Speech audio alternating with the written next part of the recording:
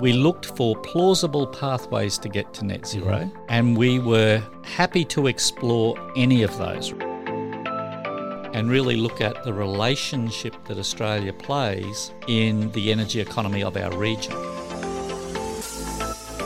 Welcome to Energy Talks. Energy Talks is the name of the Queensland Energy Club podcast series where we talk to energy experts and leaders who will play a role in shaping Queensland's energy future and beyond. Just one note before we start today. The views and opinions in this podcast belong to the people expressing them and not to the companies or organisations they are a part of.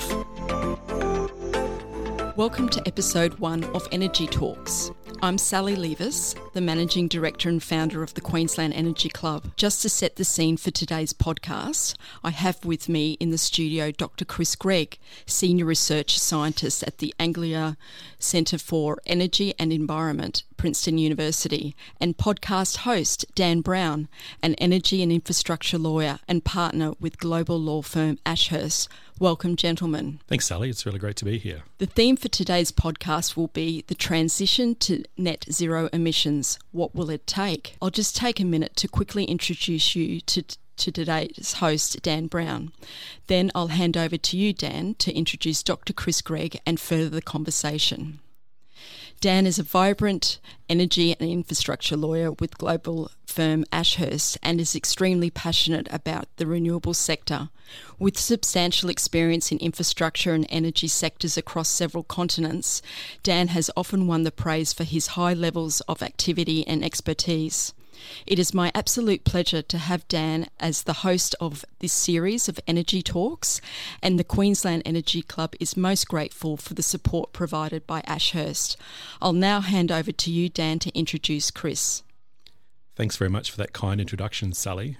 It's with great pleasure today that I introduce you to Dr. Chris Gregg, the Theodora D, 78, and William H. Walton III, 74, Senior Research Scientist at Princeton University's Anglia Centre for Energy and the Environment.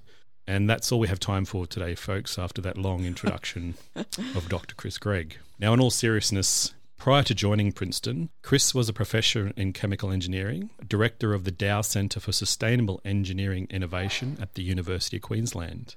Chris also held the position of Director of the UQ Energy Initiative and currently holds an adjunct appointment with UQ. Chris is also a Fellow of the Australian Academy of Technology and Engineering and has served as Chairman of the Energy Policy Institute of Australia, Deputy Chairman of Gladstone Ports Corporation, and was the Director of 2 ASX-listed engineering firms. So, Chris, maybe we start from the beginning. How does a boy from far north Queensland end up in the United States, I guess spearheading probably some of the most important deep decarbonisation work that we're seeing done at the moment? Dan, that's a complicated story. As you point out, I grew up in far north Queensland. I went to the Garoo State School. We moved to Childers and I did my high schooling there and eventually found my way to the University of Queensland in Brisbane. I did a chemical engineering degree for no other reason than it was the only thing I could think of. I did a PhD because I'd met a girl who hasn't finished her degree, so I decided to stay on. I formed a startup company which led me to become the longest serving PhD student at UQ before I finally submitted. Wow. And then that company became quite successful. So I ran that for 15 years or so. When we sold, I went into the energy sector. So that was my sort of first foray into the energy sector. And that included everything from coal mining to CCS. Yep.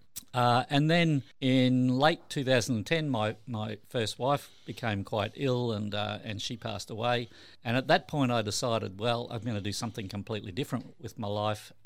And I got this call from the Vice-Chancellor of the University of Queensland who said, why don't you come over here and help us think about energy, which I did. Yep. And so I was there for 8 years and then won a fellowship to Princeton where the whole idea was how do we decarbonise the global economy and thinking much more deeply about the execution bottlenecks and challenges and how we could resolve those. And that, of course, led to the Net Zero America study. Yep. And that surprised us all, right? So we decided to apply this kind of thinking. We prepared this study, and I guess we were somewhat lucky that it coincided with a change of government in the US that really took it very seriously, took both decarbonisation very seriously, but took our report very seriously. And so we've been really busy ever since. Wow. And how did you end up back in Brisbane? Why are you here at the moment? Yeah, so we go back to March last year. I came back for a board meeting. So I arrived on the 12th of March. I was here for 1 week. On the 16th of March, you know what happened. The world sort of went into a bit of a lockdown. So, I was stuck here. And then it's sort of progressively got worse to the point where it was not safe to go back to the US. And then my visa expired. And so, in the meantime, I'd taken a permanent position at Princeton. So I continue to work there remotely. I now have a booking for a vaccination. And so the plan is that we will go back during the northern summer. Excellent. And so you're sitting at Princeton and you're tasked with finding a way to decarbonise the global economy. Where do you start with that? How do you start that? Yeah, so my original thinking was that our big emphasis...